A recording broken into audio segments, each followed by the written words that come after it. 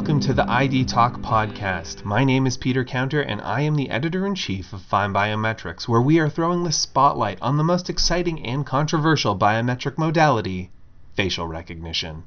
That's why on this latest episode of ID Talk, I am pleased to present Fine Biometrics President Peter O'Neill's recent interview with Kevin Allen Tussy, CEO of FaceTec.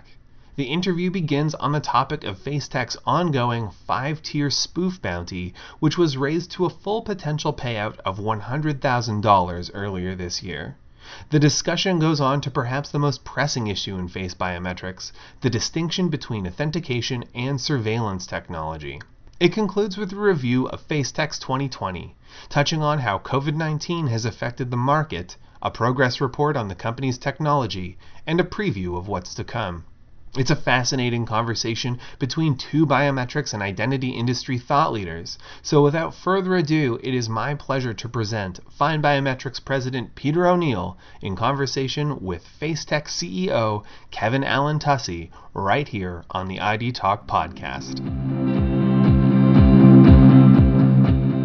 Hello, my name is Peter O'Neill and I am the president of Fine Biometrics and Mobile ID World. And I'm very pleased to be speaking with one of our industry's leading facial recognition companies. I'm joined today on this episode of ID Talk podcast by Kevin Allen Tussy, who is the CEO of FaceTec. Welcome, Kevin. Always a pleasure to discuss our industry with you. Thank you, Peter. Appreciate it. It's always good to be here. Okay, so let's jump right in. This summer, FaceTec, the first and currently only biometric security company to launch a spoof bounty, has enhanced its programming, upping the ante to a total of $100,000. Quite remarkable, and adding 2 more advanced levels of presentation attack coverage. What are the benefits of spoof bounty in contrast to other forms of liveness detection assurance, like, for example, sanction testing? Well, Peter, the most important thing for liveness detection and for cybersecurity, biometric cybersecurity in general, is to ensure that the technology will work in the real world. So, while sanction testing and laboratory testing is very important, it's a great first step. Really, you don't know what you don't know. You're not sure exactly how things are going to perform on tens of thousands of different types of devices with different camera resolutions, different types of sensors, different lenses, all different kinds of combinations of OSs, browsers, all these different combinations that can create issues in real world security situations. So for FaceTec, once we had passed the highest levels of available pad testing, we wanted to take our technology and put it out into the real world and see what real hackers, real competitors, people from intelligence agencies and those types of folks could do when we actually gave them access to our technology to try to spoof it, to try to attack it. So first we rolled out with the level 1 through 3 presentation attack detection spoof bounty program, and that was quite successful for us. And then we added levels 4 and 5, which are template tampering and video injection attacks. And these are more on the cybersecurity side of liveness detection, but they ensure that the device is not compromised in some way, that the camera is not being bypassed. The goal of the liveness detection is really to determine that we have a live individual, human, who is in front of the camera at the time that the biometric data is captured. And so we want that first generation capture to be ensured. And by doing the liveness checks and on level 1 through 3 presentation attack artifacts, and doing the level 4 and 5 checks to make sure that the camera feed is secure, we have the absolute best way to determine that the individual is live and in front of the camera at the time that biometric data is captured. Well, you've really raised the bar with the level 4 and 5 now, including decrypting and tampering with the biometric data, decryption, camera bypasses, and video injection. These are really cutting edge attack vectors as we see it. And why is it so important to include these types of more advanced types of attacks? You're absolutely right. These are advanced attacks, but they're also the most scalable type of attacks. So whereas a hacker, spoofer might try to go get some masks or some kind of artifacts. It's much easier for them and a lot cheaper for them just to try to inject some digital video or create a deepfake puppet and inject that feed into the authentication application rather than have the biometric data be coming from a live human. It's actually coming from a recorded video with a virtual camera or some type of piece of software. So this is incredibly important for us not just to look at presentation attacks, artifacts, masks, videos, photos, but to look at these other attack vectors that could give access to the video feed and would allow a bad actor to defeat the entire liveness application or technology by injecting this video. And unfortunately, there are server-side solutions that are being sold in the market today that really don't have any ability to detect whether or not the camera feed has been compromised. So if you're just taking a selfie on a device and you're sending it up to a server-side, let's say passive liveness detection solution, you have no idea whether or not that image has been injected into the application, or if it was actually captured by the application correctly in a secure way from the live human. So we have to have a device SDK on the device side, whether that's a PC, or a laptop or a smart device, to ensure that we can have confidence that the camera feed is actually indeed secure and hasn't been tampered with. And Kevin, how many people have tried to spoof your FaceTec 3D face authentication to date? And what have you learned from the bounty program after, I think you've been at it now for a full year of being a public target out there with $100,000 bounty? How is it going? Oh, it's going great. We've learned a lot over the last year. I think we've had now north of 40,000 different spoof attacks, all different types, coming in from all over the world. Many from places like Russia and China, many from executives at competitors, competitive vendors of ours that have a lot of experience in this area, as well as people who are in the AI and virtual reality spheres as well. So we've learned a lot. We've actually had 2 people who've been able to spoof our technology in the last year, 2 different individuals. We paid them their bounties and we worked on shoring up the vulnerabilities that we had. We were able to do that, and that was about, the last one was about 6 months ago now, I think. And we've been successful at defending the spoof bounty program ever since we've raised it up to $100,000, and we continue to do that to continue to attract attention to the platform. And it's what really allows us to have confidence in our technology, knowing that we're drawing the fire. We're really bringing all of the attacks to us, and our customers and our partners don't have to be the guinea pigs, so to speak, for spoof attacks. We're going to be on the cutting edge of that. We're going to reward people who come to us and have some kind of novel way to beat our liveness detection. Doesn't happen very often, but if it does, we always learn from it. We rebuild our technology to mitigate those threats, and we release a much stronger product and service after we've learned what vulnerabilities might be out there. And we're unaware of any better way to learn about real world security than just to put the technology out 24/7, 365, and let anyone attack it from anywhere in the world. And this is what gives us confidence, and it's one of the reasons why our partners and our customers have so much confidence in our technology. And it certainly is groundbreaking in our industry. So congratulations on that. Can you please tell us, just generally some of the advantages and disadvantages of 3D face matching versus 2D? Well, if we look back a couple years now, Apple made a very wise decision to use 3D face authentication in their Face ID product for their iPhones, and prior to that, FaceTec really had 3 different points of contention that we had to overcome to get a customer to use our technology. First, it was which biometric should we use? So fingerprint was obviously the most widely used of the biometrics at the time prior to Face ID. So we had to overcome why you should use face as the biometric instead of fingerprint, and then Apple came out with Face ID, and of course then it was, face is probably the de facto new standard of biometric authentication, so we should use face. And then it was whether or not someone should use 3D or 2D face matching. And Face ID uses a 3D infrared camera, and the reasons why it uses that are really twofold. One, to have more accuracy for matching, and to have the accuracy work in low lighting conditions, and of course also to minimize bias. Infrared doesn't use visible light, so it's not effective the same way as normal cameras are.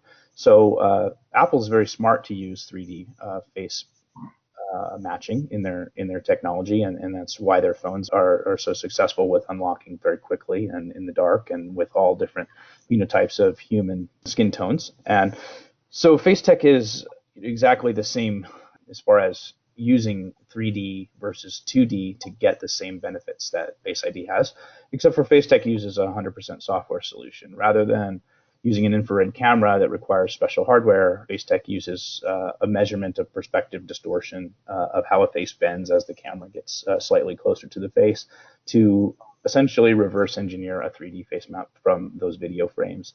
And when we do that, we end up with some real significant benefits over 2D matching. Because we have that perspective distortion information, we know how the face bends, we can extrapolate out what a face is going to look like from selfie distance to, for example, government ID distance, capture distance. And this is really important when you're doing face verification to either an ID document or to a government database. So our matching levels for 3D to 2D are extremely high. Our new face portrait API is 1 in 950,000 false accept rate at less than 1% false reject rate.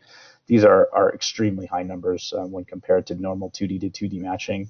And we have less bias. We really don't have any observable bias when we're doing 3D to 3D face map matching, because we're not using the little micro details on the face like wrinkles and moles and these types of scars or things like that to give us our matching data, like 2D is using heavily relying on those things.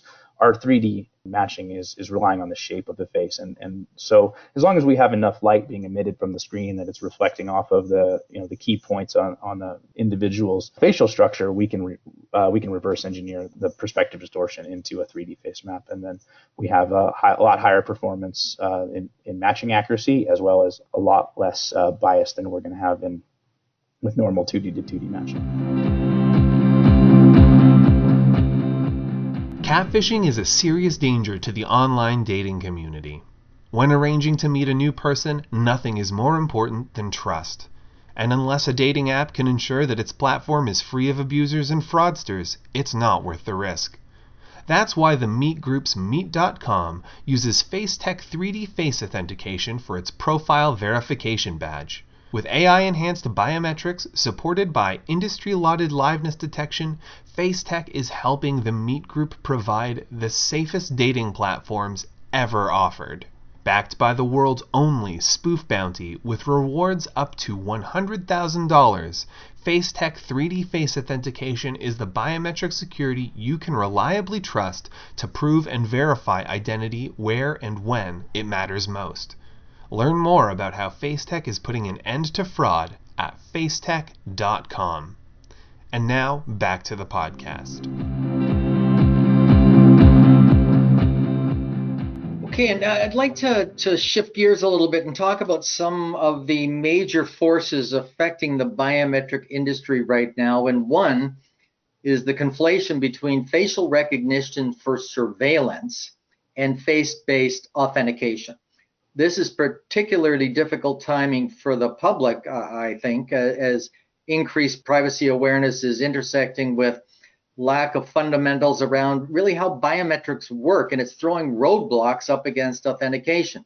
From your perspective, what is at the core of this misunderstanding, and how do you define identity today? Yeah, that's a real challenge for our industry.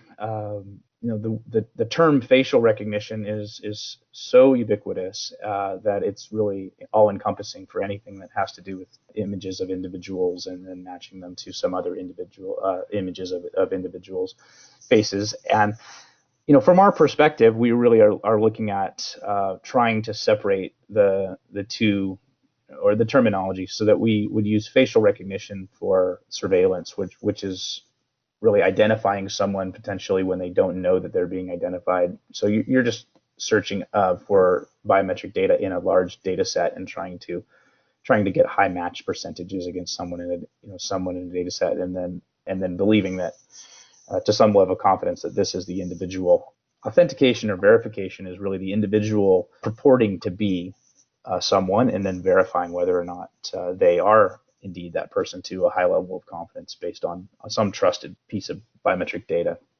So in the identity proofing industry, companies that are taking some selfie capture of biometric data of the face and then comparing it to 2D photo that's on a driver's license or a passport, this is being used as the anchor for this user-provided identity document.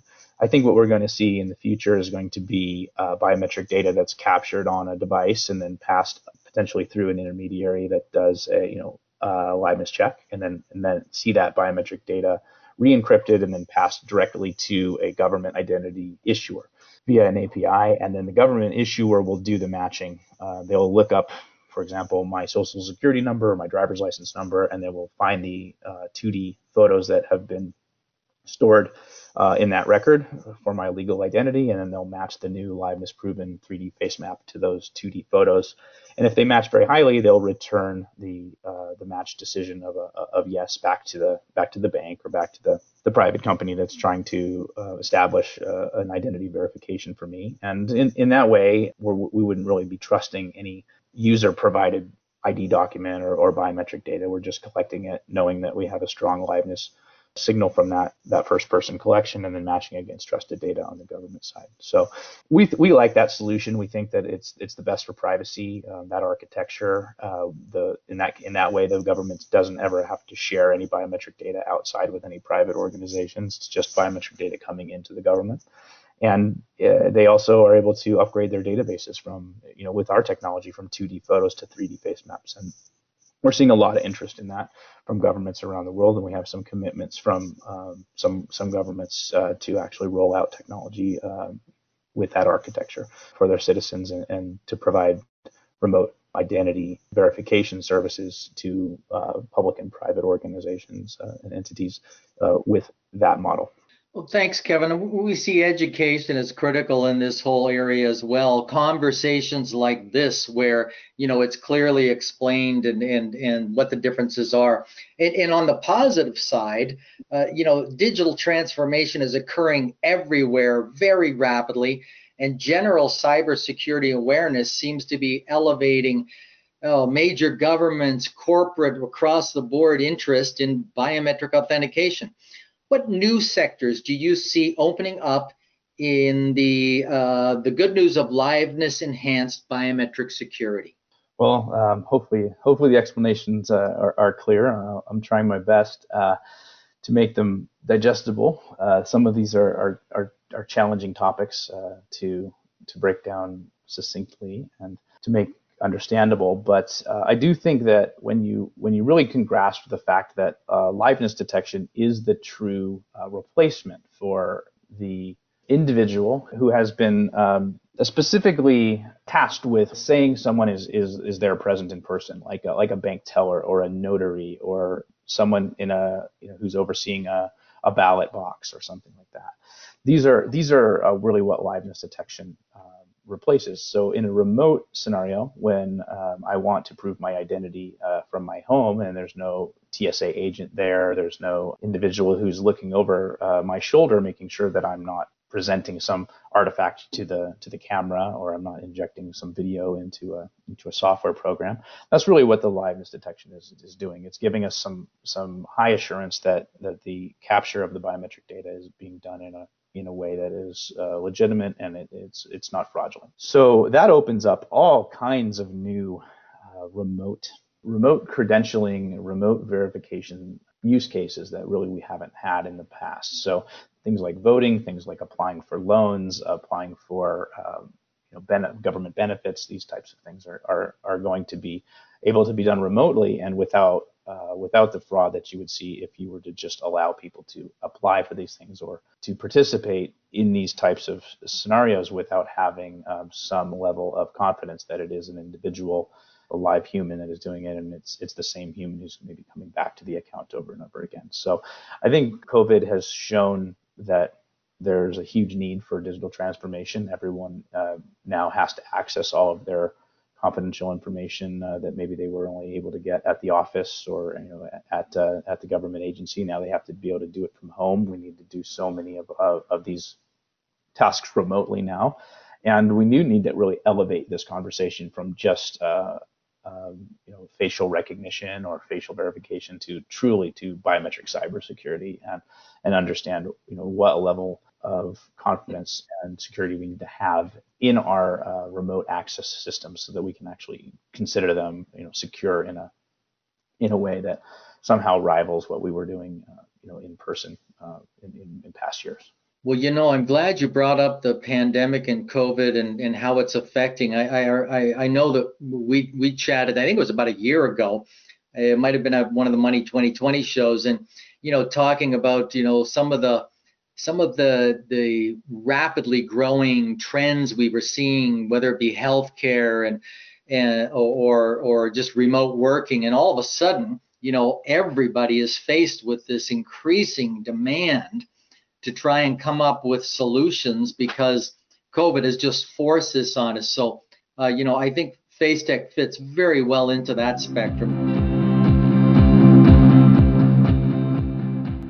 Strong digital identity is a powerful tool, enabling safe, secure, and convenient healthcare, banking, pension collection, remote work, and government services. But its full potential can only be achieved with advanced, third-party certified liveness detection. With FaceTec and integration partner Gulf Data International, the United Arab Emirates are leading the way to groundbreaking regional digital identity programs. With strong digital identity verification, exceptional liveness detection, and biometric deduplication capabilities, FaceTec 3D face authentication ensures that exceptionally secure digital identity in the UAE will be fraud-free and always easy to use. Backed by the world's only Spoof bounty, with rewards up to $100,000, FaceTec 3D face authentication is the biometric security you can reliably trust to prove and verify identity where and when it matters most. Learn more about how FaceTec is putting an end to fraud at facetec.com. And now, back to the podcast. Let me ask you from a technology standpoint. I know that you are constantly evolving. I'm always very impressed with you're constantly moving ahead. What's the current state of your technology beyond the liveness part? Yeah, we definitely spend a lot of our time on R&D, and we're really an R&D company. We don't have really a huge sales force. We work through channel partners, and they distribute our technology on 6 continents all over the world now. Got about 50 different partners that are working in that capacity with us. So we do like to focus on R&D, and we are consistently working on upgrading our technology. So fundamentally, we believe that trust in any remote authentication or verification is coming from initially stems from the liveness detection. But things like the level 4 and 5 attack vectors that we added to our Spoof Bounty program, those are some of the additional pieces of the cybersecurity puzzle that need to be added to any of these systems and the architectures to make sure that the entire system can be trusted. But we're really working on a lot of things behind the scenes for things like optical character recognition for driver's licenses and passports, opening the NFC chips that are present in many of the passports to get access to the photos there, and being able to authenticate the 3D user and match them against the 2D image that's in their passport. We're also working a tremendous amount on what we call 1 to N for deduplication. Don't want to get too deep into this right now, but really we see that there are 2 layers of identity, really the what we call the biometric layer of identity, which is pretty much what we're born with. It comes from our DNA and is influenced by our environment. And then we have the legal identity layer, and that's what the government has agreed to call us and give us ID numbers, and that's our legal name. So 1 to N biometric search for deduplication is a way to provide an assurance that we don't have multiple individuals in a database with the same live person potentially in a database with multiple accounts under different names. So if we don't have access to the source data, or we can't send biometric data to a government to have it checked against the legal identity, then the best other option is to do what we call this one-to-N search for deduplication to find out if that 3D face map of that individual has been ever been used under a different name or to get a different account. So this is very difficult. It requires extremely high accuracy, and that is something that fortunately FaceTec has been able to derive from its 3D face maps much better than any of the 2D to 2D matching providers that are out there. And so we have an advantage in this space because of our accuracy, and it's something that we've been working on, and we provide it to quite a few customers now, including some social networks that are looking to prevent multiple accounts. We don't want to have bots to be able to get accounts, and that's great because we can stop that with our liveness detection. But we also don't want an individual to be able to go in and get 50 different accounts and then pretend like they're all in separate accounts. So for this social media company, they actually utilize our one-to-N search to ensure that their account holders have one account and one account only. And it's a very powerful new way to ensure that we have one user and one account without having to invoke the government legal identity into the process. Boy, I see that as a critical component, especially when I think of health insurance and things like that, where people do scam the system, with multiple different personalities. So that's a critical area. And can we look at the future a bit right now? And you and I have, again, discussed this in the past, but I'm always very interested to see, where you think the biometric industry is evolving in the next few years. 3 to 5 years down the road, what are we going to be looking at? Well, my perspective is we're going to be looking at a lot less knowledge-based authentication and a lot more biometric verification. I think we're going to start to see that all the companies that have a long-term roadmap are going to be introducing remote onboarding systems, and they're going to be then extrapolating those out into remote authentication systems that use biometrics. And we're going to be using our digital identities with a much enhanced ability to prove who we are from any device to essentially any agency, government agency or private company, in a way that also protects our privacy and enables us to have all the the benefits and be granted credentials and have all the privileges that come along with being us, but doing that in a remote way. I think it'll just become ubiquitous. Biometrics will be entwined with everything that we do and how we prove who we are on pretty much every level. And it's happening way faster now than it did pre-pandemic. That's for sure. Yeah. And how can people get in touch with you to learn more about FaceTec, liveness, and the Spoof bounty? It's really easy, facetec.com, no H, FACETEC.com. We also operate a website that we like to use to educate people in the industry, potential customers, additional vendors in the space, people who are looking to get into this industry, partners, and as well as the media at liveness.com. Well, Kevin, it's always a pleasure speaking with you. I'm always so impressed with the depth of knowledge that you have about this particularly very interesting and high growth area in our industry.